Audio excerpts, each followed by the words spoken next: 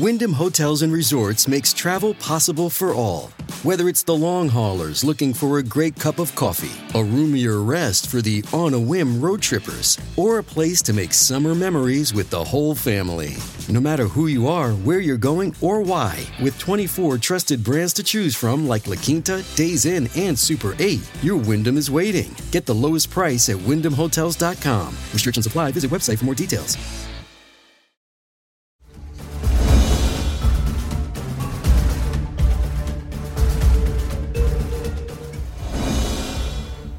Good evening, everyone. I'm Laura Coates, and welcome to CNN Tonight. Our breaking news, everyone. Reports tonight that a former assistant to Donald Trump says that he instructed her to say he knew nothing about boxes full of classified documents, of course, stashed at his private club. Now, his exact words when he learned investigators wanted to talk to one Molly Michael were reportedly, "You don't know anything about the boxes." And this is an assistant who was in a position, I should mention, to know quite a bit. Molly Michael worked for the then president right outside of the Oval Office and continued to work for him after he left the White House. So the big question everyone's asking tonight is, what else might she know? Plus, the GOP at war with itself, an impeachment inquiry into President Joe Biden going full speed ahead as a government shutdown continues to loom. And Kevin McCarthy fighting to keep his job in the face of a lot of pressure from the far right of his own party. The question, can Kevin McCarthy keep that gavel? And how Prince William apparently went incognito in New York Central Park today, and apparently New Yorkers didn't notice, or maybe they didn't care. We'll tell you all about it tonight. But I want to begin with new developments tonight in former President Trump's classified documents case. Joining me now, National Security Attorney Bradley Moss and litigation attorney A. Scott Bolden. Glad to have you both here. Now, you've undoubtedly heard this news. It's pretty interesting to think about the fact that, and I've done many a dramatic reading on how I think it may have been said. You don't know anything about the boxes. Was it like, you know nothing, Jon Snow? I don't know how it really went down. But he apparently told this woman that she doesn't know anything about the boxes. Now, of course, we know the boxes are very problematic. Is this a broadcast, huge billboard to say obstruct? I think what it does is it's a large piece to it. But what's unique about this new witness is it's a direct witness. It's direct contact. There's no hearsay. With the Tavares witness, you had maybe one hearsay, double hearsay, whereby Tavares was the IT person you're talking exactly, about. Exactly. That was asked to delete footage. Exactly. Here, you have Donald Trump telling this direct witness, this is not hearsay, this is a party admission on his part, because he knew that the documents and he knew that the boxes were there, and he was telling her, you don't know anything about this. This is after he finds out that she's going to be talking to the Fed. So I think it's significant because it's not a hard lift to get to Donald Trump of the Tavares piece. Yeah. Mm-hmm. And it's why the documents case remains the most clean cut and the simplest case of these four different prosecutions. There's no attorney-client privilege issue here. There's no presidential immunity issue here. He can argue declassification until he's blue in the face. It has nothing to do with you obstructed the investigation. But stop there for a second, because that's a really important point about the obstruction aspect of it and whether you think you declassified it or not. That gets lost in a lot of people because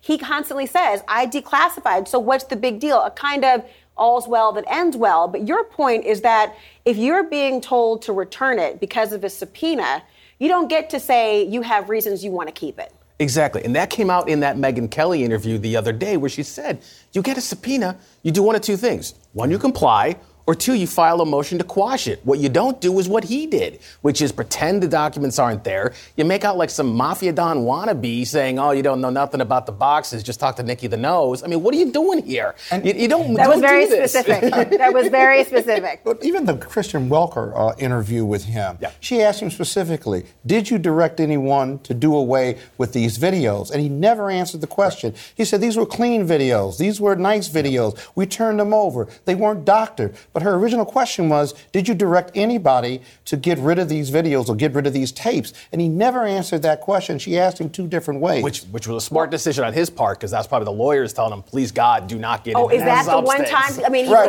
that's the one interview. You're telling Donald Trump some credit here. But let's talk about what's on the actual documents, because she says that sometimes he would hand her notes that he had written on documents, kind of to-do lists, a kind of honey-do assistant list. Mm-hmm. But then she would turn over the documents, and they appeared to be classified. They had classified markings on them. Now, it doesn't appear that any of that is actually contained in the indictments against Trump as we know it. But you could see building a case, in fact, around the idea, well, maybe he's particularly careless with documents. Maybe he knows he has them and does as much as scribbling and then go, here, it's a little bit of scrap paper. Is that how you'd build it? I think that's why we saw a lot of this reporting leading up to the indictment by Jack Smith on the Docs case, which is that they were looking at all these witnesses on how he handled documents when he was in the White House and then how he was handling documents when he left the White House. And throughout the history of it, it was what we expect to see in this testimony at the trial, assuming we get to one, is that he was always reckless. He did whatever he wanted. There were no rules. And this is a man for whom there was never been rules, and now is the first time he's actually being held accountable for them. Yeah, but what's even scarier for Donald Trump is, what else does Jack Smith have? Is this witness who was his assistant, is she the only witness? Is she the only assistant that has this information and can directly testify against him and put him in obstruction of these documents and obstruction of justice? It's a really important point. I want to read to you that the spokesperson for Trump has said and has raised concern about the fact that we even know about this information, saying these illegal leaks are coming from sources which totally lack proper context and relevant information. The Department of Justice should investigate the criminal leaking instead of perpetrating their baseless witch hunts. Of course, this was likely to be the response, and guess who will be in front of members of Congress tomorrow? One Attorney General Merrick Garland on this issue. We haven't had a lot of leaks, so to speak, on these issues. The DOJ is being accused of being a kind of sieve, but we haven't heard a lot here from outside what they say in their indictments. Does this surprise you even know this?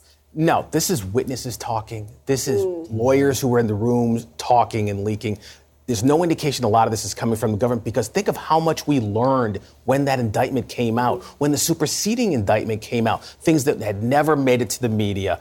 That's who's leaking this, not the government. Donald Trump's own people may be leaking it for all we know, because when you're threatened with jail or prosecution, you're going to talk to the government to save yourself. And leaking documents or leaking communications, while I never endorse that, it happens in every major criminal case. Important point, gentlemen. Thank you so much, Brad Moss, Scott Bolden. Thank you. I want to bring in former Trump White House Deputy Press Secretary Sarah Matthews. Sarah, good to see you tonight. I've been wondering what you would make of all this. And first, you actually know Molly Michael, and I'm wondering, from your perspective, just how much exposure did she really have to the inner workings of the former president's office? And we all know, of course, she was outside the Oval Office, but did that mean that he really did rely on her?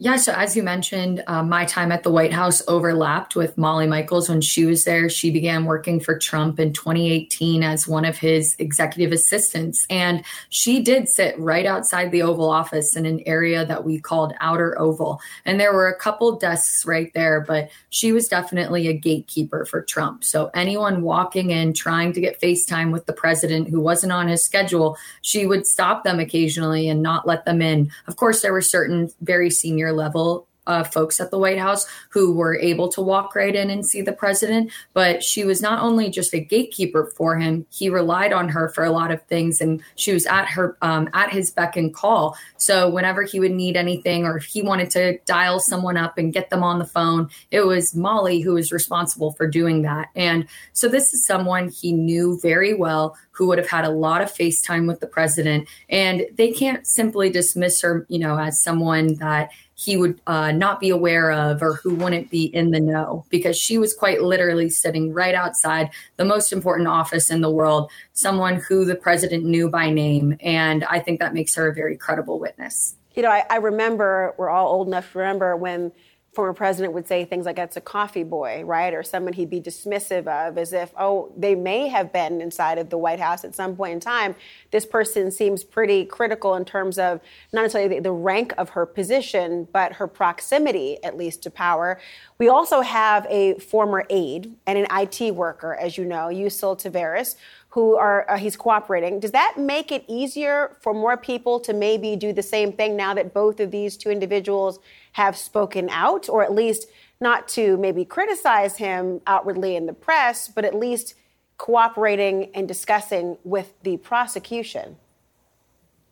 I do think that we're going to see more people come forward, whether it's with this classified documents case or any of the other indictments that Trump is facing. Look, I think in the case of the IT worker, he was potentially criminally liable. And so he struck a deal with investigators, which was very smart for him to do.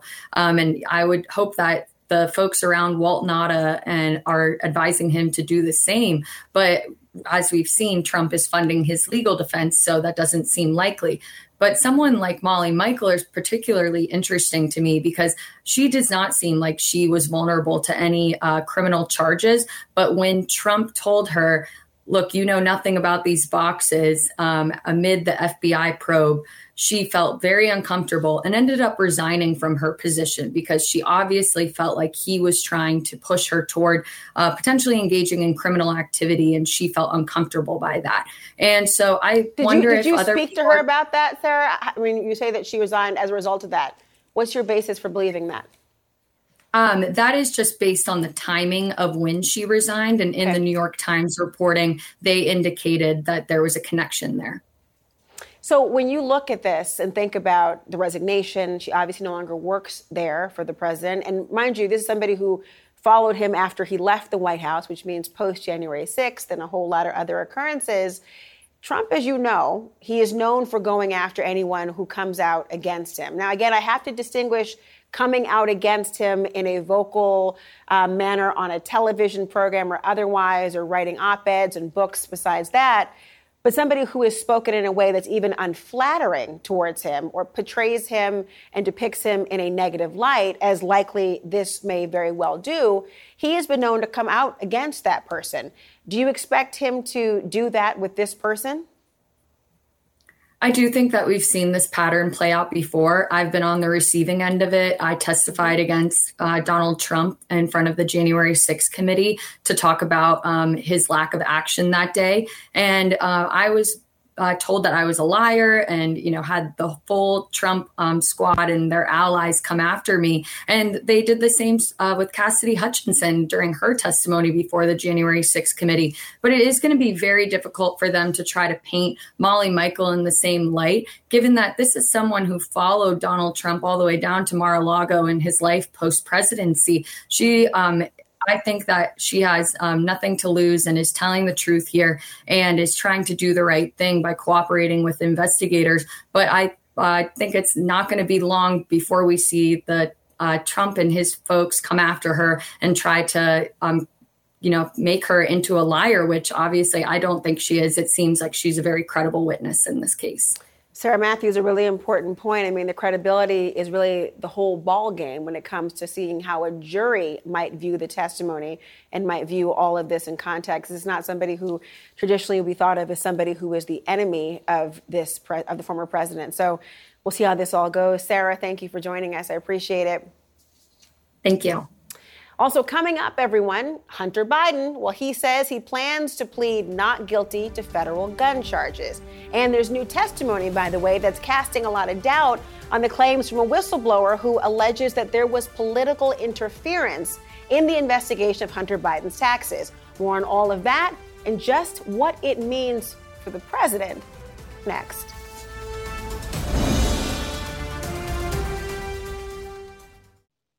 This podcast is supported by Sleep Number.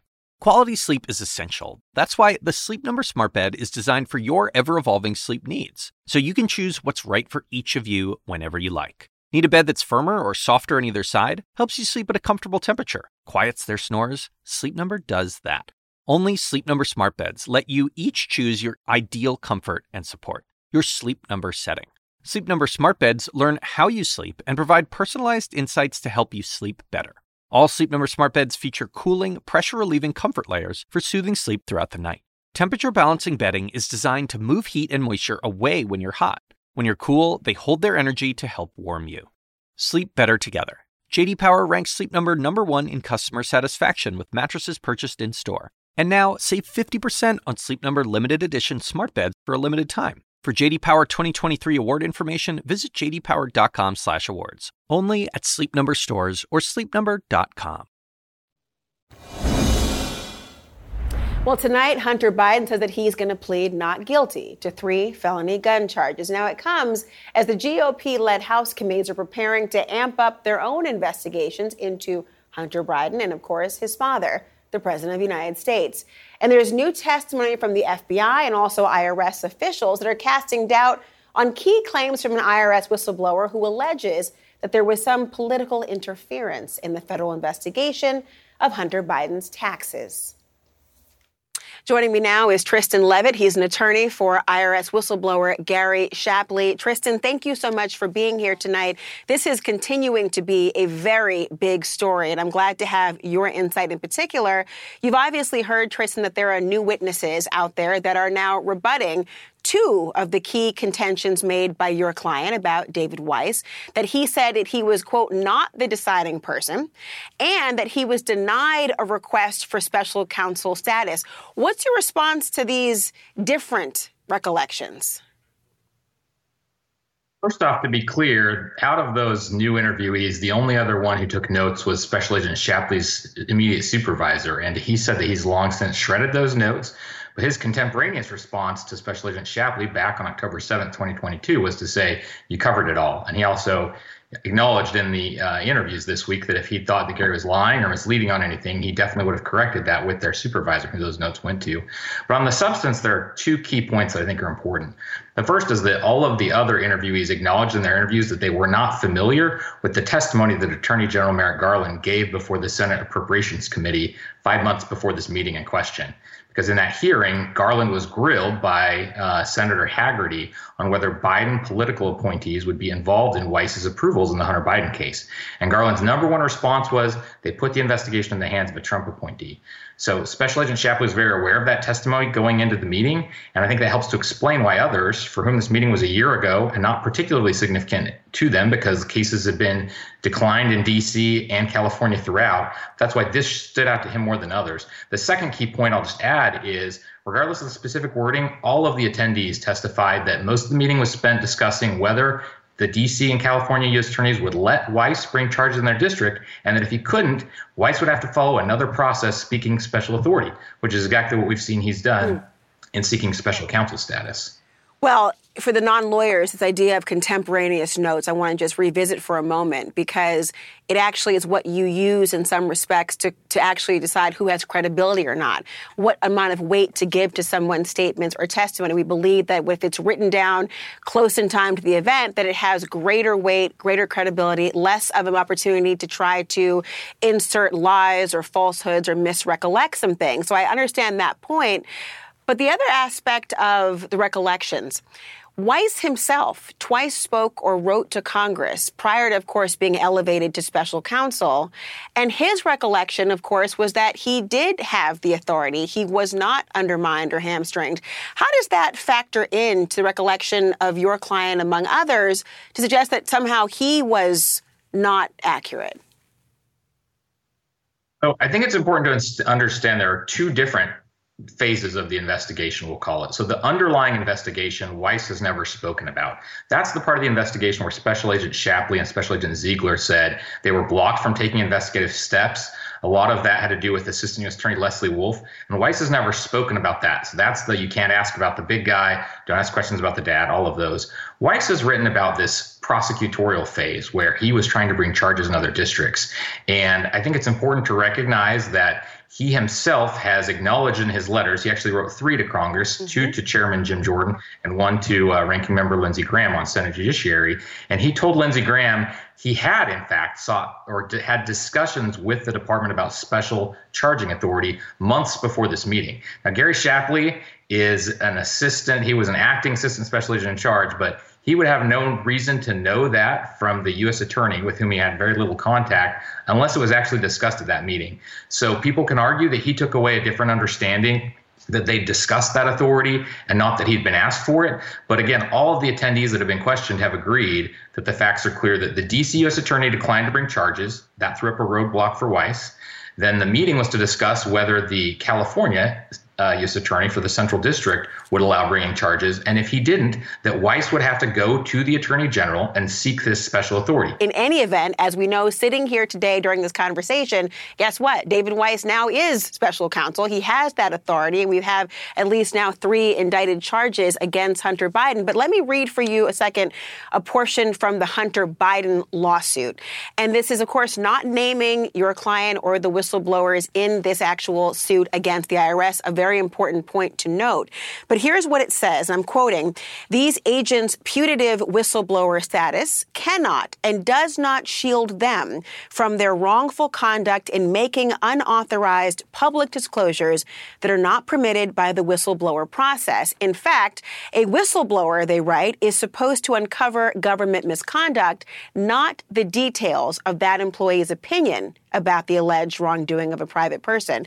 I'm curious as to what your response is, given that they're not actually named in the suit, but clearly they are part of the substance of the argument against the IRS.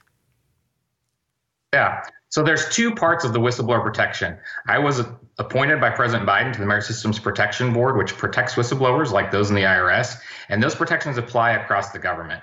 What made this case unique was that these whistleblowers had special confidential taxpayer information, and that is governed by a more specific law than the Whistleblower Protection Act I dealt with on the Merit Systems Protection Board.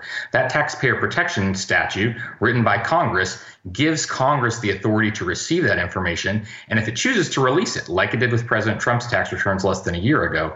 So the whistleblowers here did not share this information in any way outside of that confidential process with Congress. Once Congress made the decision to release it, that's public information. And so they have spoken about that since then, just like any private citizen could. An important point to raise, and of course, it wasn't, from my understanding of the facts of this case so far, you, of course, far more well-versed in it, according to your client, that it wasn't as if Congress had not asked for the information, but a whistleblower can often be a confusing notion. How much protection is guaranteed, what can be said, and to what extent. But again, they're not named in the suit. Tristan Levitt, thank you so much for your thoughts and insight tonight. I want to bring in CNN legal analyst and former U.S. Attorney Michael Moore. Michael, good to see you this evening. Thanks for joining. As you heard from the conversation I was just having with counsel for one of the whistleblowers, we know that Hunter Biden is actually going to plead not guilty to the gun charges. Perhaps not a big surprise that he is not going to plead guilty to those things. But what is his best argument when you look at what is before him in this pleading and in the idea of what's already happened, particularly in light of the fact that there's already been an implosion of the earlier charges that were thought to even be brought against him? What's his best strategy here? Well, I'm glad to be with you. I do think he has some avenues he can pursue. I mean, he's coming on a case that's been now charged by the special counsel dealing with whether or not his gun application was correct. That there's been a Fifth Circuit Court of Appeals opinion about that very issue that I think will wind its way up to the Supreme Court, and that is whether or not at the time he made the application, he was actually under the influence of something, and whether or not that's a constitutional bar to him owning a gun, that at some point in his life, at some prior date, he may have had some drug problem, whether or not that's going to be a constitutionally sound position that would have prevented him from having a firearm. So I think probably they're anxious to move this issue forward and get the appellate issue onto the court. And one way to do that, obviously, is to go ahead and enter a not guilty plea and move forward. File your motions, challenge the charging document, and at that point, ask the court to make a ruling on it. That's one thing. The other thing, of course, will be. I will say one part of that, Michael, though. Excuse me. I will say one point. The way he is going to do it, obviously, he's going to do it remotely. That's been his request to do this remotely. Not unheard of for a criminal defendant to be able to do in that way. But your second point, go ahead. Well, the implosion of the plea deal and the agreement. They were operating under an agreement, and there's typically, from a federal prosecutor's point of view, you want to make sure that you stand by the agreements that you make. And so there was an arrangement in place. And so that's going to become another factor. I'm sure we're going to hear Mr. Biden's counsel raise that at some point, and that there was a breach now by the government, even though Mr. Hunter Biden was operating under the terms of the agreement as set out. So that's not finished. On the issue of the remote appearance, federal judges can do most anything they want. Mm-hmm. And we saw during COVID that people began to appear remotely from safety issues and otherwise, and court efficiency reasons, that they were allowed to use video court appearances. And so there's nothing new here. He has a unique position because he is protected by Secret Service. And to bring him to court across the country requires an expenditure not only of effort, but the time of those agents and need to secure the courthouse and all those things that go along with having a protectee. So it's certainly a reason for the judge to do it. I mean, and as you know, a lot of this are people who are leaning into the legal aspects of all of this. Everyone's become kind of an armchair lawyer these days. This function of pleading not guilty can be something of a very quick nature. It's not a long motion practice or certainly the length of a trial or any respect. So it's a very routine process to happen. And they're also saying they're not asking for any special treatment. But what do you make of the contradicting parts of the IRS whistleblowers' claims that there was some political interference in the investigation of Hunter Biden's taxes? And of course, others who are saying, I don't recall this the same way. And I might add, 3 times David Weiss contacted Congress before being elevated to special counsel to say, no, I had the power I wanted to have. I mean, you can quibble with whether he really meant that having then been elevated to special counsel. But do you put a lot of stock in the fact that there were contradictions? You know, it looks to me like this whistleblower is being now a pawn maybe of some Republicans in Congress who want to make something out of a case by attacking the process as opposed to the facts of the case. And so when I look at it, what I hear are you have sort of high quality caliber witnesses who are now contradicting testimony from the whistleblower. And the problem for the whistleblower and his credibility in that instance is that you have multiple witnesses now saying this is not what was said, this is not what happened. Mm-hmm. You have David Weiss saying this is not what happened. Those things begin to chip away, I think, at the foundation of the committee's case. On the other hand, of course, I heard your interview earlier, and you're correct that contemporaneous notes, lawyers like to have a witness who's made contemporaneous notes because it's something that you argue that, look, at the time, these are the most current and reflective recollections that can be presented to you. And so there's no reason and no possibility those were changed. And so we have a witness now that has those notes. Again, when you have multiple witnesses, and now I think we're 3, 4, 5 witnesses saying, you know, that's just not what was said, then you can certainly, nothing unusual about having things maybe understood differently by different people to a meeting. But when multiple people begin to say it, I mean, you can think about your kids. You may have one child who said, well, I ate the cookie because I thought I could. And you've got 4 more who say, no, we clearly heard we could not. You know, probably going to go on the side of the 4. That was strangely specific. How many kids do you have, Michael Moore? 2 kids, but no, I don't know that either one would listen to me about eating the cookies. Right? 2 kids, a lot of cookies, and yet no cookies left, everyone. Michael Moore, thank you. I can tell you one thing. Tomorrow when Merrick Garland begins to testify, I bet he'll be asked a few questions about all of this. Don't you think? Cookies or not. Michael, thank you so much. Glad to be with you. Well, look, we are now, 11 days to go until a government shutdown, and chaos among House Republicans seems to be worse than ever. So can Speaker McCarthy actually reach a deal, and can he then keep his job? That's next.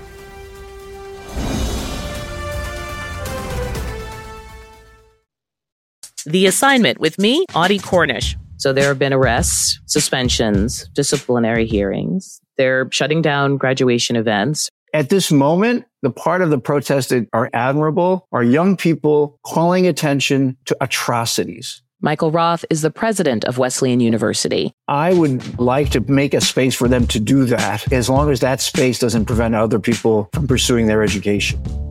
Listen to The Assignment with me, Audie Cornish, on your favorite podcast app. shut down. Well, tonight, House Speaker Kevin McCarthy, the man you see speaking right there, well, he is desperately trying to wrangle his unruly Republican majority as the clock is ticking towards a government shutdown. But of course, the battles inside the House GOP are putting his entire speakership in jeopardy as House Republicans struggle to even pass a spending bill. This is not conservative republicanism. This is stupidity. The idea that we're going to shut the government down when we don't control the Senate, we don't control the White House, it's a clown show. I offer to help, but ultimately it's a decision of a leader if leaders want to lead or not. I don't know whether we'll have the votes or not, because I've got a lot of conservative friends who like to beat their chest and thump around going, oh, this isn't pure enough. Let's talk about it now with Puck senior political correspondent Tara Palmieri, former Republican Congressman Charlie Dent, along with CNN political commentator Ashley Allison. Ashley is also the former National Coalition's director for the Biden-Harris 2020 campaign. Glad to have you all here. Let me begin with you, Congressman Dent. You have seen your fair share of infighting and problems surrounding this annual discussion about a government shutdown. Is McCarthy really in as much trouble as he seems to be? Well, everybody enjoys these circular firing squads from time to time. But, I think he does have a very big problem. I mean, there's a way out. I mean, there's a simple way out. He cuts a deal with Hakeem Jeffries, gets the votes. They pass a relatively clean bill to the Senate. That would be easy. But wait, that's a way out also of the speakership at the end of that, right? It's a way to get out of this jam of the funding. Now, he's going to have some of these folks make a motion to vacate the chair. And I think that Speaker McCarthy hurt himself by opening up the impeachment inquiry. So he would need Democrats to help him on that as well. But whatever goodwill he had with the Democrats has probably gone away because, of the impeachment inquiry. So I think he's put himself in a bit of a box. But like I said, I know how this is going to end. The Senate is going to send a bill to the House that will fund the government, provide disaster relief and Ukraine money, and they're going to tell the House, you know what, we'll see you later. You guys can take this up or you can shut the government down. That's going to happen. Actually, you spoke, Tara, to former Newt Gingrich, of course. Well, he's still Newt Gingrich, but he's the former Newt Gingrich. He still is him, about this correlation between the impeachment inquiry, of course, and what's happening right now. What did he say? Well, he doesn't think it's actually intersecting in any way. He doesn't think that it was sort of a carrot that Kevin McCarthy threw to the House Freedom Caucus so that he could pass this spending bill. But I think anyone can see that they were hungry for impeachment, these House Freedom Caucus members. And Kevin McCarthy probably miscalculated by thinking, okay, if we launch this impeachment inquiry, this will make them happy and they'll let me pass this, spending bill that I need to pass. They might not like everything in it, but they'll let me get it through and I can get past one more day and that I won't have to deal with a motion to vacate. But he was wrong. He gave them what they wanted, and he burned any goodwill that he would have had with Democrats, and they would ostensibly be the ones to save him if there's a motion to vacate, because, perhaps if there wasn't so much bad blood, he could ask Hakeem Jeffries, can you find, 5 members who are maybe in red districts that could perhaps just vote present? I don't see Hakeem Jeffries doing him any favors anymore, because you're literally going after the president of the United States 2 days before the government runs out of money. Like, the first hearing is 2 days before the government runs out of money. I think that there's no goodwill right now. It would be a pretty big feat to be able to convince him to save his speakership, because also, what does it get the Democrats? I mean, for them, they just get to sit by, eat some popcorn, watch Kevin McCarthy get killed, watch him go through possibly 15 more votes to stay as speaker because they may not be able to come up with somebody else, or some random gets in there, someone even more right wing, or someone. It's another disaster. And then they'd have to reopen the government. And who, by the way, is going to call the vote to open the government? So many problems that they can just enjoy. Of course, Ashley, you think Hakeem Jeffries and all Democrats will have tremendous goodwill towards Speaker McCarthy. I'm just kidding. What do you actually think? Well, I think Kevin McCarthy backed himself into this corner when he made these deals with the Freedom Caucus to even get the votes to become speaker. I mean, he wouldn't be in this situation if he didn't allow them to hold him hostage. And so now he's really reaping what he is sowing, and it is going to backfire on him in the short term and potentially long term when we look at whether he'll remain speaker. But most importantly, I think it will ultimately backfire on the American people when the government shuts down, because what does that mean? People can't get their Social Security checks. People start to struggle. I mean, I remember working in the government, fearing a government shutdown under Boehner, the second go round, and really being nervous. I mean, people, these are public servants, a lot of them, and when they are considered non-essential and don't have to go to work, they don't get paid either. So I don't think Hakeem Jeffries needs to bail McCarthy out. I think if he does make a deal with him, he would be doing it for the American people. You even heard Mitch McConnell earlier today talking about how it does not really benefit Republicans when this happens. There's been 4 true shutdowns in the past where you've had the government closed for more than one business day. But I think the point that Tara made, especially on the idea of the timing of this, Ashley and Charlie, is this is likely to happen 2 days. And just look at obviously we're looking at the lead that they had, comparing McCarthy to Gingrich to Boehner as well. I mean, look how long it was. And look at the majority lead that you actually had. I mean, 33 for Boehner, 25 for Gingrich, only 9 for McCarthy. And by the way, that might be dwindling people on leave and otherwise. So that's a really significant aspect of it. But again, the priorities in terms of the goodwill of the American people and the electorate, if you set up 2 days before the government's supposed to shut down, you say, aha, I'm going to prioritize an impeachment inquiry, that we don't really have a clear notion right now what the high crime misdemeanor is. I mean, listen to what, now to point back to your interview with Speaker Gingrich, listen to what he had to say about what McCarthy would need to have here. McCarthy has to have, smoking gun may be one term. He needs to have about 10 smoking guns, because the New York Times and the Washington Post and the professional Democrats will simply reject 1 or 2 or 3. But there is a place. Remember, it takes about 1.5 years for Nixon to have to leave office. And by the time he has to leave office, 46 officials are convicted during Watergate. What is your reaction to that, Charlie? Well, look, this whole situation with the impeachment, you have to separate the impeachment from the government funding issue. The side that makes the policy demand during the funding issue is the one that's going to be blamed for the shutdown. If I don't get X, I'm going to shut down the government. You will be blamed for that. That's where we are. Now, this impeachment inquiry just further complicates things because of what has been said about the Democrats are now less likely to play ball with the Republicans in the House. And so, I mean, this whole situation, I've seen this so many times. I mean, the House Republicans are isolated right now. Senate Republicans and Senate Democrats are on the same page. They're going to pass a funding bill, and they're going to do that. They're going to send it to the House with a big vote. And then McCarthy has to make a decision. If he brings it up, as the Senate sends it over, he's going to have this rearguard action. They're going to come after him. If he doesn't bring it up, the government shuts down. And I think that's Latin for damned if you do, damned if you don't, everyone. Tara, Charlie, oh, wow. Then you're asking for a lot. Do the right thing. Thank you, all of you. I appreciate your time. Also, everyone, you've been probably following this story, of course. It's about the comedian Russell Brand, and he is facing multiple allegations of rape and sexual assault. Now he's being blocked from making money on YouTube, to be specific, and that's far from the only fallout.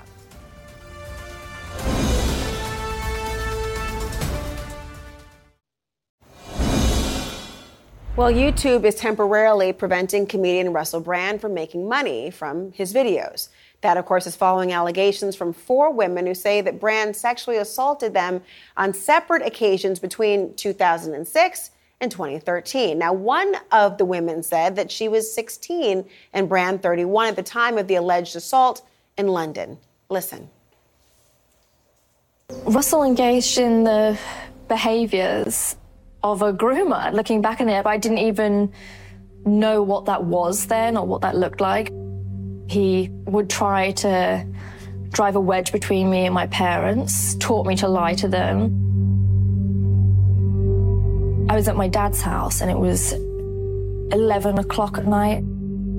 Russell was texting me. He's like, please come over. I need to see you. I'm really upset. Like, I need to see you. Now, CNN cannot independently confirm these allegations. The comedian preemptively denied the accusations in a video that he posted on Friday. These allegations pertain to the time when I was working in the mainstream, when I was in the newspapers all the time, when I was in the movies. And as I've written about extensively in my books, I was very, very promiscuous. Now, during that time of promiscuity, the relationships I had were absolutely always consensual. I was always transparent about that then, almost too transparent. And I'm being transparent about it now. Now, YouTube says that it paused monetization of his channel for violating its creator responsibility policy. The BBC also says that it will remove some of its online content that includes brand. Joining me now, Segun Oduolowu, who is the host of the Boston Globe Today. Segun, thank you so much for being here tonight. I mean, you've been following this as I have. Brand tried to get ahead of this by publicly denying the allegations before they were even known and came out to the rest of the public. But now YouTube and BBC are taking action. Are they right to do so, given that these are still, at this point, allegations? Well, thank you for having me, Laura, and absolutely they are right for doing this. And let's start first with words, right? Laura, you and I are in the words business. We speak for a living, we have conversations, we report. And what I really want to do is stop using the word allegation and let's use the word report, which sounds stronger. 4 women allege Russell Brand on rape and sexual assault, or 4 women report Russell Brand raped or sexually assaulted him. Because what Russell Brand also conveniently didn't do in his, monologue on his social channels was back in 2007, in the same time frame when these sexual assaults are being reported to have happened.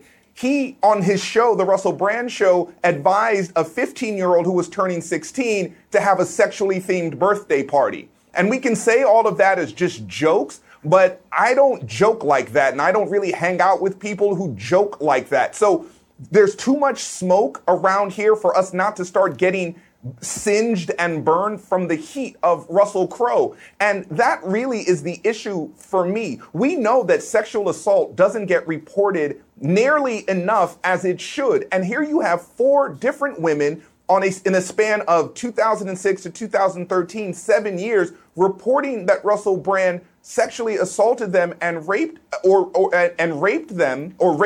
some of them. And we know that could be the tip of the iceberg. So yes, absolutely, prevent this man from making money until it gets adjudicated in a court. And if he is found innocent, as we saw with Johnny Depp, when Disney decided not to have Johnny Depp in movies, if YouTube doesn't want to have Russell Brand making money, sure, let's do that until we know what the truth is. It's interesting to think about, as a former prosecutor, the idea of the word choice, report versus allegations, and obviously the presumption of innocence in a court of law, markedly different than the court of public opinion, as people have talked about a great deal. And there's that monetizing aspect of it, the notion of what is required in order to stay on a particular platform. It's obviously not a guarantee. We'll be following this, of course, and always welcome to have your insight as always. Segun, thank you so much, because this is going to have a story with legs. Thank Absolutely. you. I appreciate it. All right. You have a good night. You too. A major appearance today in Central Park. The thing is, no one noticed how Prince William managed to go incognito at one of New York's biggest landmarks. Next.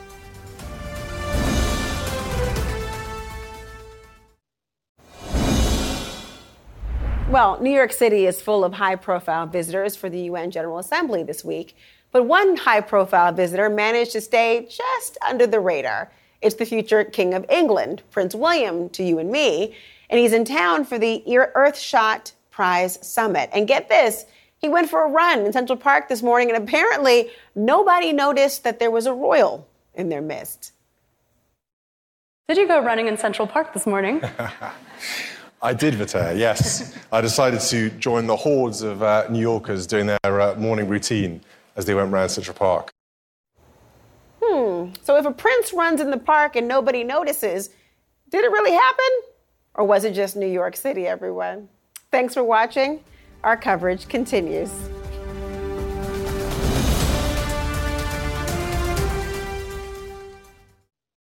Quality sleep is essential, and that's why the Sleep Number Smart Bed is designed for your ever-evolving sleep needs. So you can choose what's right for you whenever you like. Need a bed that's firmer or softer on either side? Helps you sleep at a comfortable temperature. Quiets their snores. Sleep Number does that. Sleep better together. J.D. Power ranks Sleep Number number 1 in customer satisfaction with mattresses purchased in-store. And now, save 50% on Sleep Number limited edition smart beds for a limited time. For J.D. Power 2023 award information, visit jdpower.com/awards. Only at Sleep Number stores or sleepnumber.com. Now streaming exclusively on Max, a new CNN Flash doc about the album that has Nashville talking, Call Me Country. Beyoncé and Nashville's Renaissance. Watch it at max.com/callmecountry. Max subscription required.